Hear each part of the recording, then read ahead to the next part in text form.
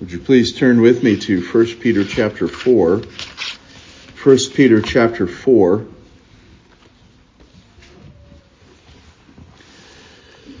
1 Peter chapter 4 verses 7 through 11 will be the subject of our reading and my preaching this morning. 1 Peter chapter 4 verses 7 through 11. I remind you this is God's holy, inerrant, and infallible word. The end of all things is near. Therefore be of sound judgment and sober spirit for the purpose of prayer. Above all, keep fervent in your love for one another, because love covers a multitude of sins. Be hospitable to one another without complaint. As each one has received a special gift, employ it in serving one another as good stewards of the manifold grace of God. Whoever speaks is to do so as one who is speaking the utterances of God. Whoever serves is to do as one who is serving by the strength which God supplies, so that in all things God may be glorified through Jesus Christ, to whom belongs the glory and dominion forever and ever. Amen. Let's pray. O great God, come and equip us, come and enable us to hear your word. Holy Spirit, work in our hearts that we might understand afresh the riches we have received through grace in Christ Jesus our Lord. And we ask it in his name. Amen. Do you remember that soap opera? Like sands through the hourglass, so are the days of our lives. I know my friend John remembers that one. And the idea is in this, as you watch this soap opera, there is the hourglass. It's turned up on its end, and you watch the sand slowly sifting through. Time is running out. And that's the implication, that time is running out, time is running short, time is quickly passing. Well, that's a concept that we are well acquainted with, but oftentimes we neglect to live that way, that, well, yes, there is a sand in the bottle that is the totality of our lives, and that sand is running out. We as Christians, we know that we'll live with the Lord forever, and we know that we've been granted eternal life through Jesus Christ. But that eternal life cannot be assumed to be in this world, because it is not. However, we often live that way. We live with the principle that I'm not going to die today. I have plenty of time. That's the way. That's usually what governs our lives. But that's not the fact of the matter. The truth is, we do not know the end of our days. We do not know the length of our time. We do not understand time itself. We have a hard time grasping the significance of the time lost and the time that we spend. We are familiar with this concept of time and how much we use it. Maybe we have become concerned over our use of time. Maybe we've even wept over our misuse of time and over the time that we waste in doing nothing. Now, this is not in any way a rejection of the idea that we come away for a vacation period or that we need time each day to, frankly, empty our minds of all that is pressing in by way of concern, obligation, work and employment, and all the rest of things that fill our heads. But the Apostle Peter is writing to a church, and to a church that feels alienated in the world in which they live. And he's reminding them, yes, you are aliens. You are elect aliens. In other words, you belong to God.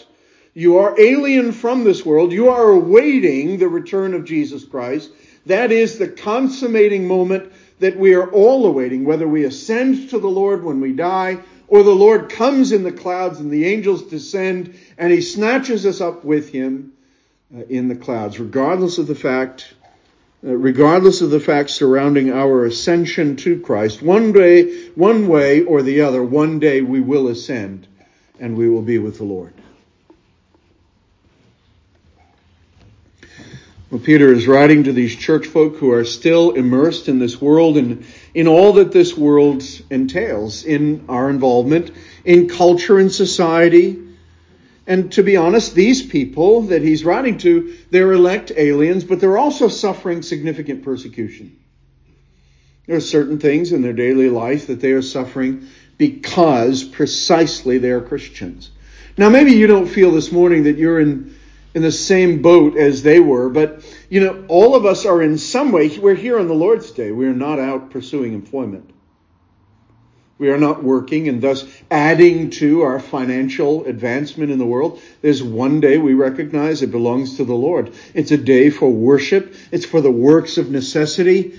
It's for the day of labor in the Lord and for one another in service in the name of Jesus Christ.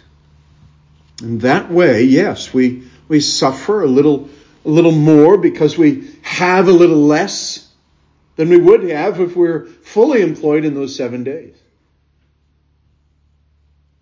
Perhaps you have friends who have said, recently, as Peter explained in the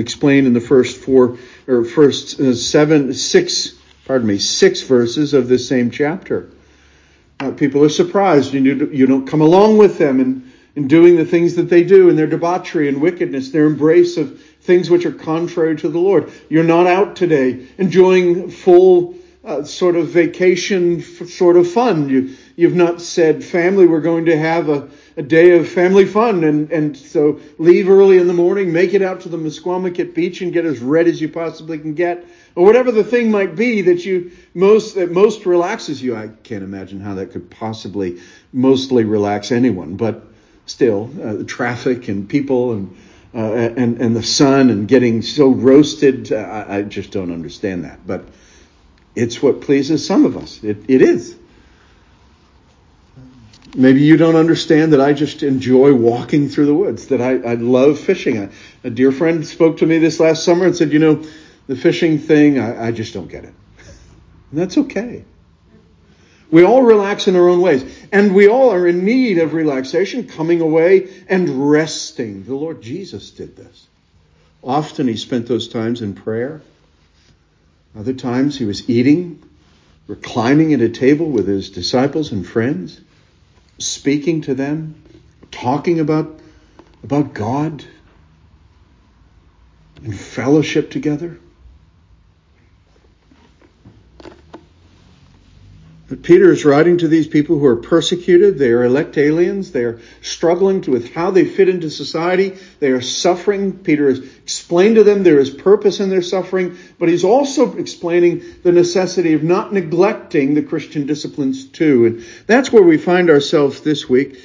We answer some questions. We answer some questions that we might have about, how do I fit in with the church? He's already answered the question in verses 1 through 6 about how we fit into the world, as we explained last week, but how do we fit into the church? How do we fit with one another? How do we meld with one another in the service of God? And so the Apostle Peter is going to explain a number of subjects to us.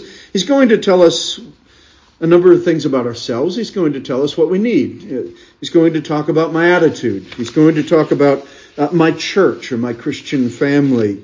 He's going to talk about my gift. He's going to talk about my God. In all of these various ways, I think these few verses break into those sections. And so, first and foremost, he's going to talk about my attitude. The truth is that so few of us really think about the significance of eternity. And we don't often live in light of eternity. When was the last time that you thought in the course of your day, I have to think carefully about how I'm going to use today, these 24 hours, because the Lord is coming again. I have to think carefully about how I'm going to use this Sunday and this time with my family because, the Lord is going to come soon. Or if thinking about what employment I'm going to engage in and about what next job I'm going to take and about transitions in my life and interactions and relationships with other people. When was the last time we considered, the end of all things is near?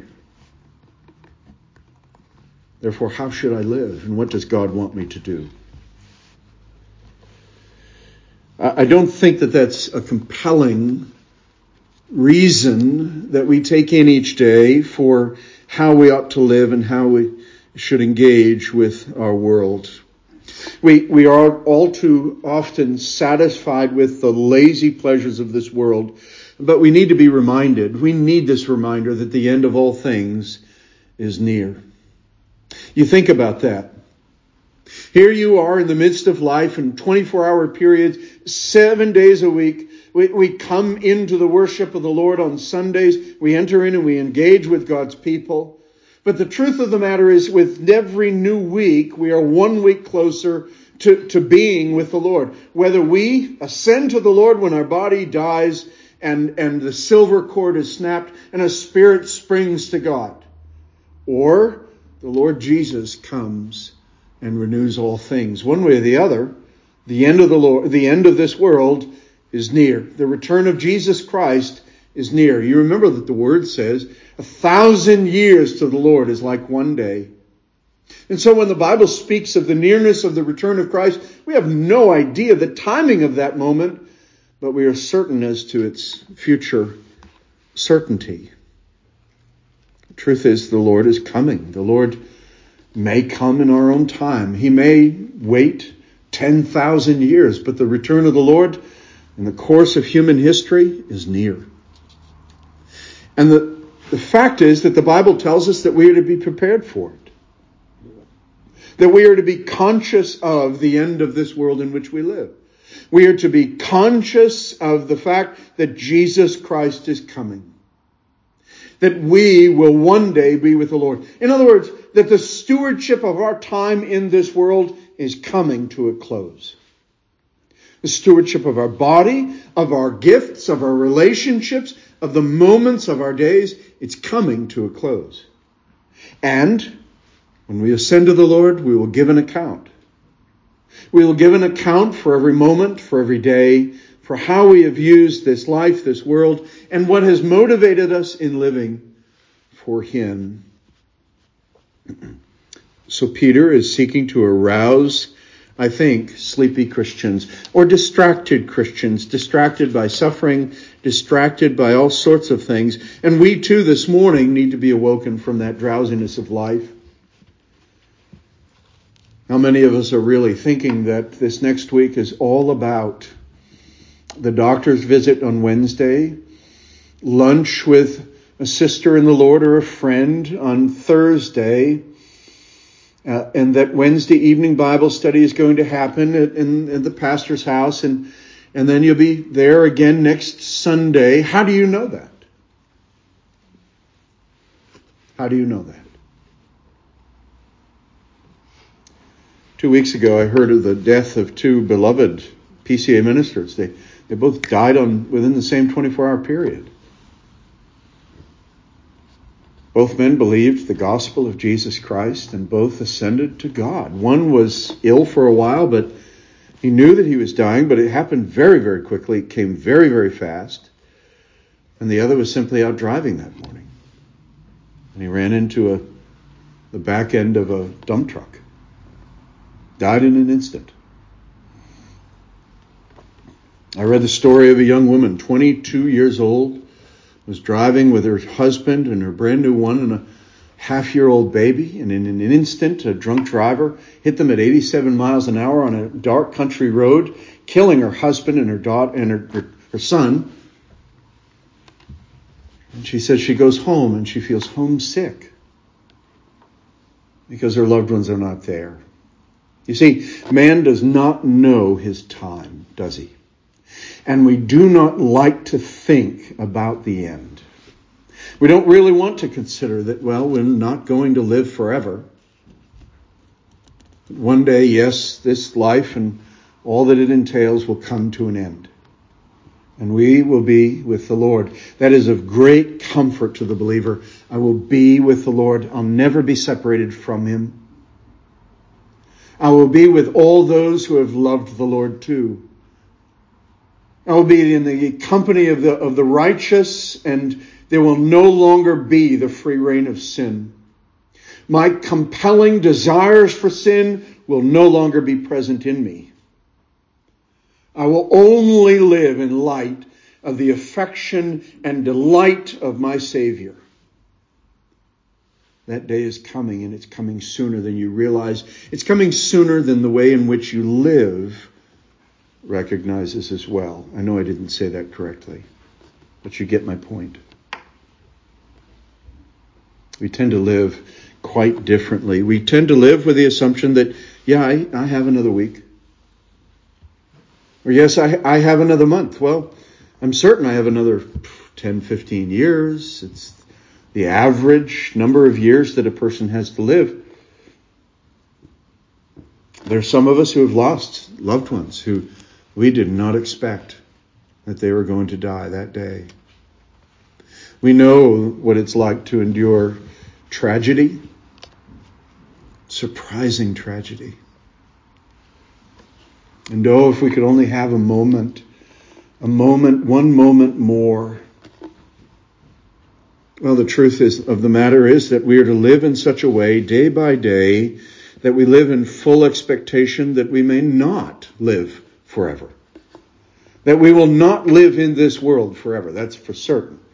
But that we are intended to live in eternity with the Lord in the new heavens and the new earth in the kingdom of God. That's where eternity is. And yet we embrace the idea and we live in such a way that we believe death is far off.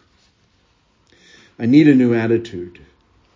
I need an attitude adjustment. And so Peter says the end of all things is near. Therefore, have you ever watched a movie where the end is where it begins? You start at the end.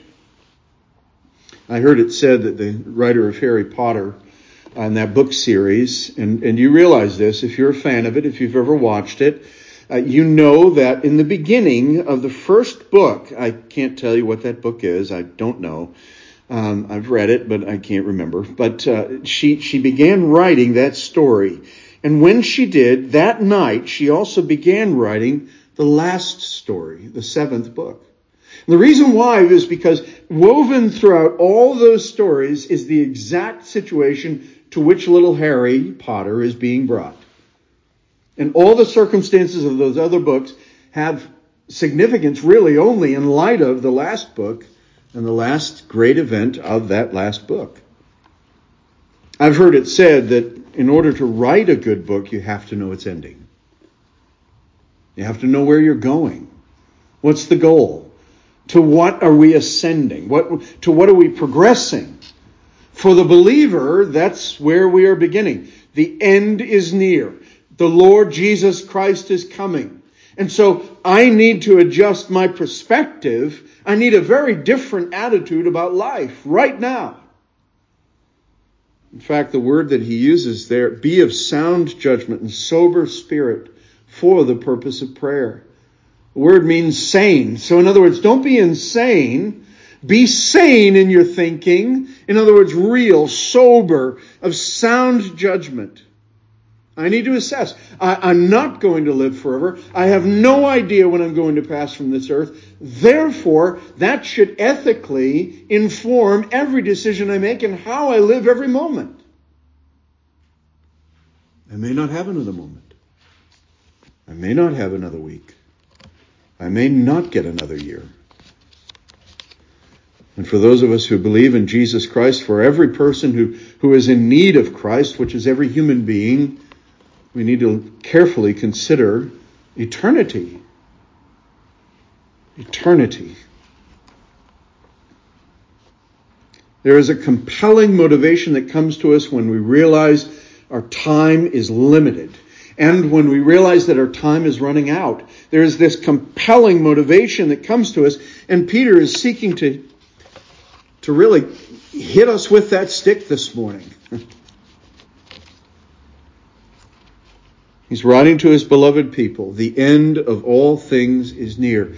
Take the word of God at face value. The end of all things is near. He's not saying the Lord Jesus is going to return over the next week or the next month or the next few years. He didn't pull a Harold Camping moment. No, he's simply saying that in light of the counsel of God, as he's speaking in light of the counsel of the Holy Spirit, that with God 1,000 years is one day. Therefore, yes, the return of the Lord is near. It may happen now. It may happen next month. It may happen next year. But it's near in light of the fullness of eternity, which never ends and keeps going.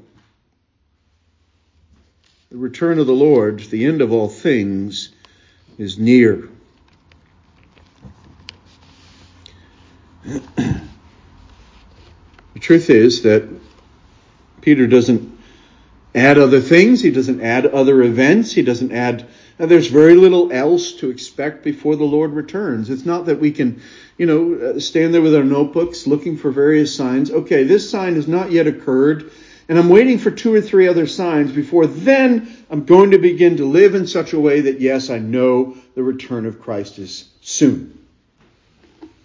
The expectation in the New Testament is that there is nothing else but the return of Jesus Christ yet remaining. That we are waiting for the Lord to return. The Lord is near. The end of all things is near. When the heavens will melt and the earth will melt, and the new heavens and the new earth will descend out of the heavens.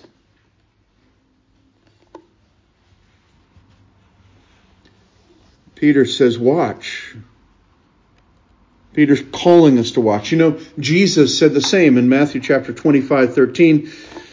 Watch, for you know neither the day nor the hour wherein the Son of Man comes. Jesus said that. Your Lord, your Savior said that.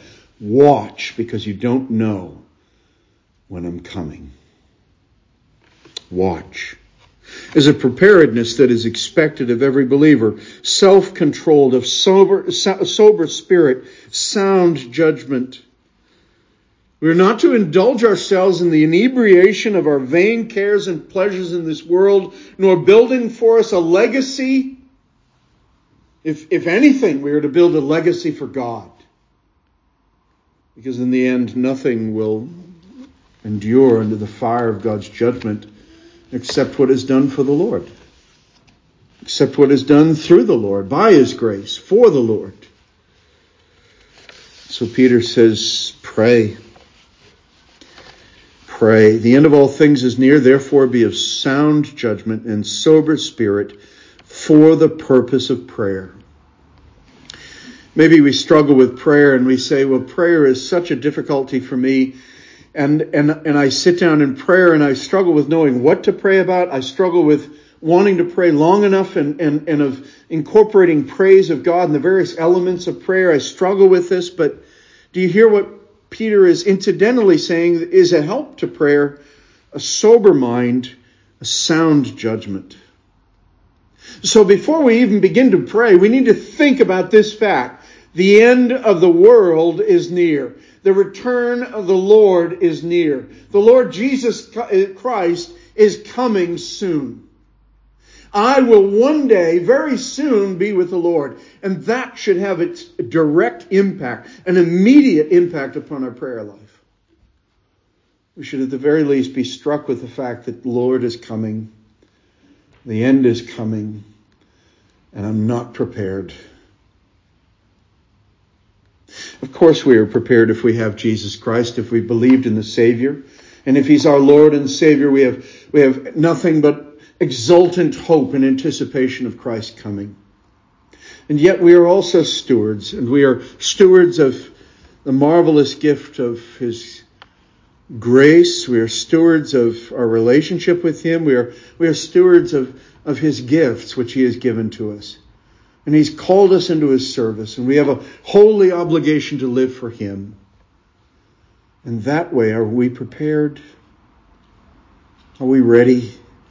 Have we done all that we could for the Lord while living in this body?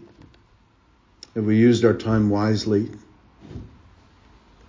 Have we been faithfully carrying out our calling, caring for our families, leading our families, seeking the Lord while He may be found, praising the Lord, enduring, living for God in the midst of difficult and trying circumstances, in the midst of grief and struggle?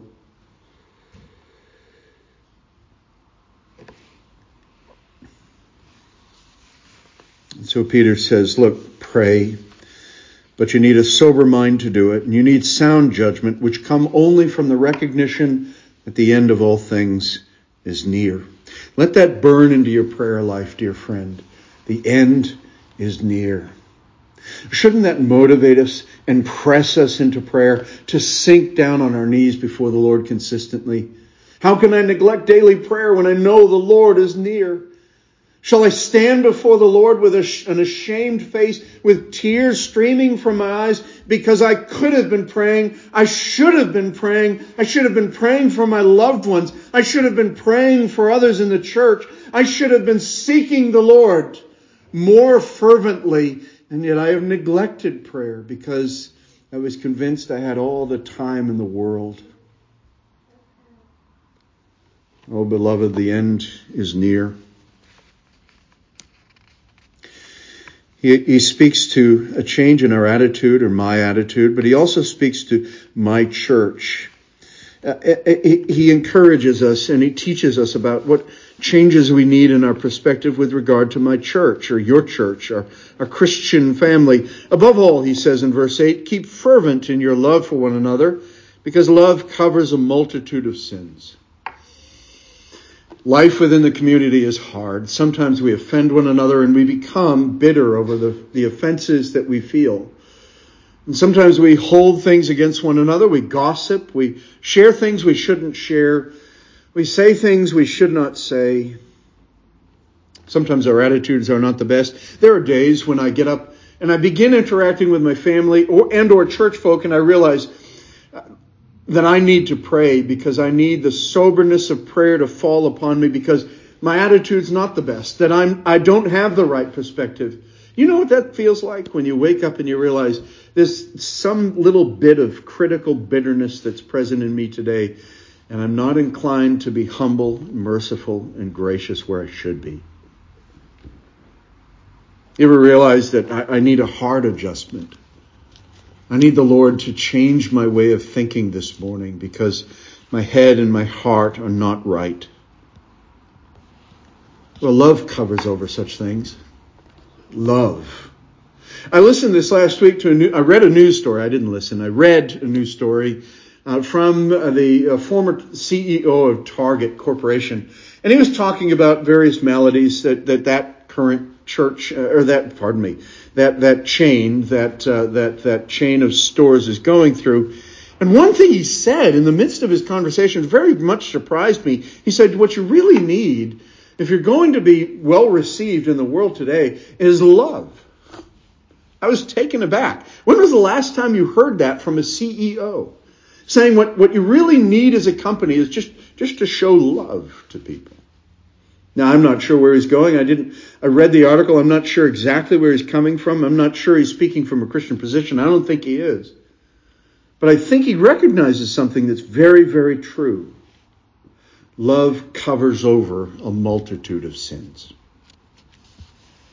And here within the church, the truth is that if we really love Christ Jesus, and if we really know the love of God, we should never, ever separate over any issue, because the Lord has created love within us, and He is leading us in love for one another. And love covers over a multitude of sins. We should only leave over doctrinal matters that the preacher is preaching something that contradicts the Word of God. That you don't need love. That you need love for God to such an extent that you're willing to say, Lord, I'm going to abstain from this church, these relationships, these people I love, because they are preaching something that's not true.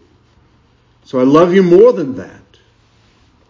But you understand what I'm saying. So-and-so offended me. I can't be in that church anymore. Love covers over a multitude of sins. Haven't you experienced the love of God? And can't you love your brother or sister like Christ loves you? Haven't we been forgiven much? And so those who have been forgiven much are willing to forgive much. What did Peter say to Jesus? Lord, my brother has offended me yet again. How many times am I obligated to forgive this brother? And the Lord Jesus, he says, 7 times? The Lord Jesus said, no, 70 times 7. Does he mean 490 times? No. He's giving him a number that expresses a non-completion. In other words, to be willing to continue to forgive as long as there is a genuine apprehension of the love of God. How many times has God forgiven me of similar sins? I could not limit that to 490 times. God has forgiven me of certain sins in my life thousands upon thousands upon thousands of times. Love covers over a multitude of sins. He commands forgiveness and love, not just any love, but fervent, intense, vehement, physical, true, genuine, shown, prayed for love. It doesn't mean that we're all running around smooching each other, but rather it does mean that we have genuine affection for one another, and we are willing to show that. Not in a worldly way, not in a sexual way, but not in a romantic way, but genuine Christian affection. Being willing to hug a sister or a brother in the Lord who is hurting and struggling, who's in tears on Sunday morning. Being willing to walk downstairs with a young child and make sure that they get a hot chocolate because that's what they want, and they're not allowed to drink coffee because you love that person. You love that little soul. Being willing to endure some noises on Sunday mornings because you love the parent that brings that young child. And because you love the Lord and the Lord loves them, you love them too.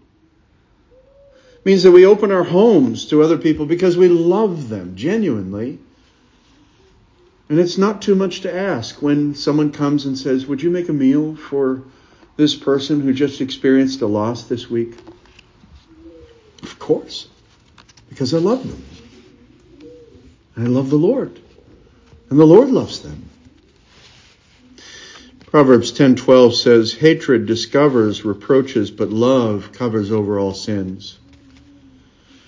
Are we uncovering sin in our brothers and sisters in the sense that we are seizing upon small things so that we might demonstrate, at least in our own mind, I'm in a better place than they are. I feel a little better about myself. Or are we covering over sin? Someone said something insensitive. Someone looked at me just wrong last week. I'm just speaking hypothetically. I have nothing against any one of you in that way. Hopefully you don't have anything against me either in that way. There are moments when my wife will say to me, why'd you look at me like that? I say, I have no idea. What way did I look at you? Help me out. Communicate with me. Tell me what I did. I want to know. I'm so sorry. We get offended so easily, but love covers over sins. Solomon in that proverb sets two poles against one another. That of hatred, which causes people to defame another person's name or to spread whatever is dishonorable and hurtful and wicked. But love, he says, is intended to do the exact polar opposite. That of individuals who love one another, who kindly and courageously and courteously forgive one another, even when they're not asked, and therefore willingly bury one another's sins, vices, and obnoxious traits. I've got them. We've all got them. Character flaws. Well, we also seek to preserve the honor of another. I've wrestled with this question about forgiveness. I have for many years. And I think recently I've come down on this one in one way. The question is, should we forgive someone who has not asked for forgiveness of us? Should we forgive someone who has offended us and who hasn't recognized or acknowledged their sin? And I think yes. I think the answer is yes, I should. I'm convinced and I'm compelled by the example of Jesus Christ. He forgave us of our sins. When we were dead in our trespasses and sins, does it say when we sought the Lord and repented of all our sins, He forgave us? No, He forgave us our sins and He cleansed us of all our iniquity. As filthy sinners, as guilty sinners, He cleansed us of our sin. The love of God the Father was ours before we ever walked on this earth. when all the filth of our lives was already known, before we had been converted, God loved us. And so love covers over a multitude of sins. There's more here, too, within our church and our church family. What are we to do? How are we to interact? How can we find our place? Well, he says, be hospitable in verse 9 to one another without complaint. And it's interesting he says that, without complaint. Have you ever done something for a fellow Christian and you complained about it? I have. I'm so busy. I can't believe I took this on. I don't have the time to do this. You know, they never said thank you. Has that thought ever occurred to you? It has. It has to all of us, I think. And there are ways in which we serve and we grumble. We do a good thing and we complain about it. But the Apostle Peter is telling us, look, be hospitable to one another without complaint. In other words, when we complain, we ruin the work done for the Lord. The glory in it, the joy in it is gone. The point is we're to serve with joy. We're to serve and find a well of joy welling up within us. So we are to serve the Lord. So we are to open our homes. Yes. We are to open up our homes and do what pleases the Lord and do kind things for our neighbors. To put a little extra soup on the stove and to be willing to invite someone that we haven't met before, or someone that we really don't know very well into our homes. And even to do that with our neighbors, with our loved ones. And to say, look, if you come to lunch, I'd love you to come to church with me and then enjoy lunch in my home afterwards as I provide hospitality to you. This is an obligation. Be hospitable with one another without complaint. On a practical level, this is what we need to do. To open our homes. Thomas Watson, in this heading, has said the saints are like walking pictures of God. If God is our Father, we shall love to see his picture of holiness in believers. We shall pity them for their infirmities, but love them for their graces. It may justly be suspected that God is not Father of those who love not his children. Though they retain the communion of saints in their creed, they banish the communion of saints out of their company. The same bond which unites believers to Christ binds us to one another. The love which is exercised towards God, toward Christ, necessarily extends to the members of his body.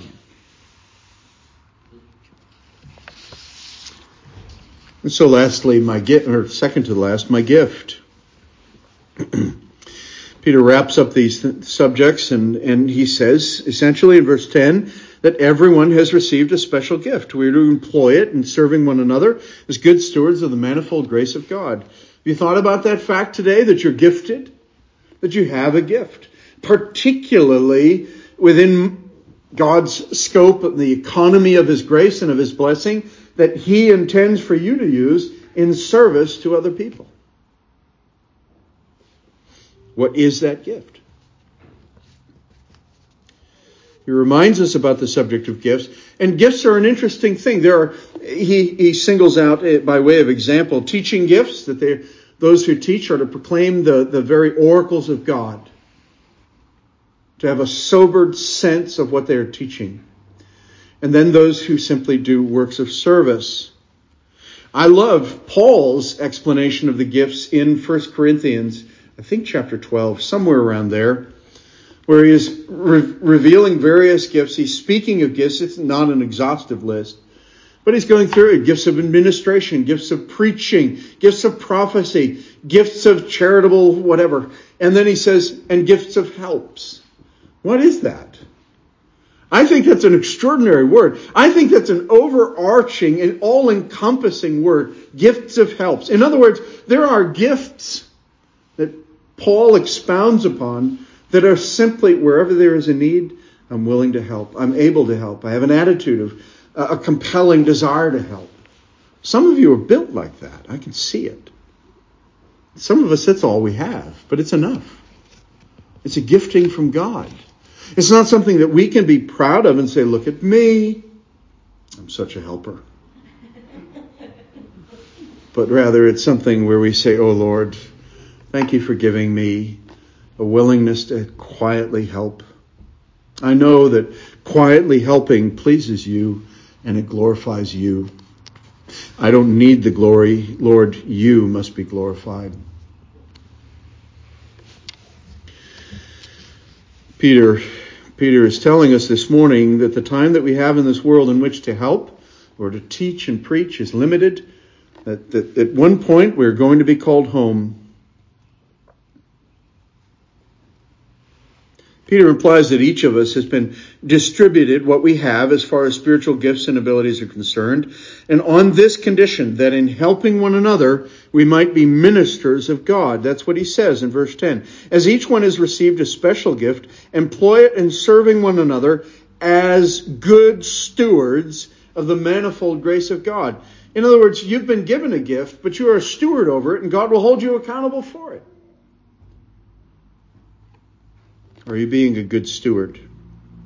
John Calvin says this consideration is very important, that the Lord has so divided his manifold graces that no one is to be content with one thing and with his own gifts, but everyone has need of the help and aid of his brother. This, I say, is a bond which God hath appointed for retaining friendship among man, for they cannot live without mutual assistance. Peter teaches us here that God has designedly done this, that he might bind one another to each other. As good stewards, employ it in serving one another as good stewards of the manifold grace of God. And this is what we hear, what we need to hear. Many of us, we're very inclined to be secretive about our concerns, that which really deeply concerns us, that which is weighs heavily upon us, things which we are fearful about, our future, our health, our diagnoses. We keep to ourselves. We quietly go on living without the aid of the rest of God's servants and without mutual prayer. But wouldn't we be greater comforted by knowing that, yes, I've shared something a little bit humiliating about myself, a great need that I've kind of kept from God's people, but I'm a steward of this, and they have gifts that I need to partake of, and they can be praying for me. Shouldn't we be sharing with one another? This is where I am. This is what I'm struggling with. This is what I've come through in the last few years. Pray for me. I find as a minister with whom quiet, secret things are shared often, in which I endeavor to keep my mouth shut with, we are all struggling. We are all coming from various situations that cause us great concern, fear, anxiety. We are all struggling. All of you are. Why should we not be praying for each other in the midst of all of our struggles? There's a certain amount of dishonesty in not saying something, in not asking for God's people to pray for us. Let's leave behind that spirit of dishonesty and of pride. It's here in the church. It's here when your brothers and sisters are pleading for the Lord's grace. It's here where God will meet you to aid you in your work of ministry. It's often channeled through use and stewardship of one another and of each other's gifts. And God has given that to you. And we don't take advantage of it. To our shame, to our neglect, to our deprivation. But he's given to us, each of us, to one another, the privilege, the stewardship of praying for one another. And so lastly, we come to my God. Peter gives us this clear statement in verse 11. Whoever speaks is to do so as one who is speaking the utterances of God. Whoever serves is to do so as one who is serving by the strength which God supplies, so that in all things God may be glorified through Jesus Christ, to whom belongs the glory and dominion forever and ever. We are to be engaged in God's work, dear friend, and as ministers of God's word or helpers, we are not our own. We are faithfully to deliver as from hand to hand what God has intended for the nurture and admonition of his people. When someone serves and helps you, when you are prayed for by someone who has set aside time in their day to lift you up before the throne of grace, give praise and thanks to God because He has provided that for you. The sense is, according to one writer, that God does not adorn us with His gifts, that He may rob Himself and make Himself, as it were, an empty idol by transferring to us His own glory, but rather that on the contrary, His own glory may everywhere shine forth, and that it is therefore a sacrilegious profanation of God's gifts when men propose to themselves any other object than to glorify God. But we do glorify ourselves, don't we? Look what I did.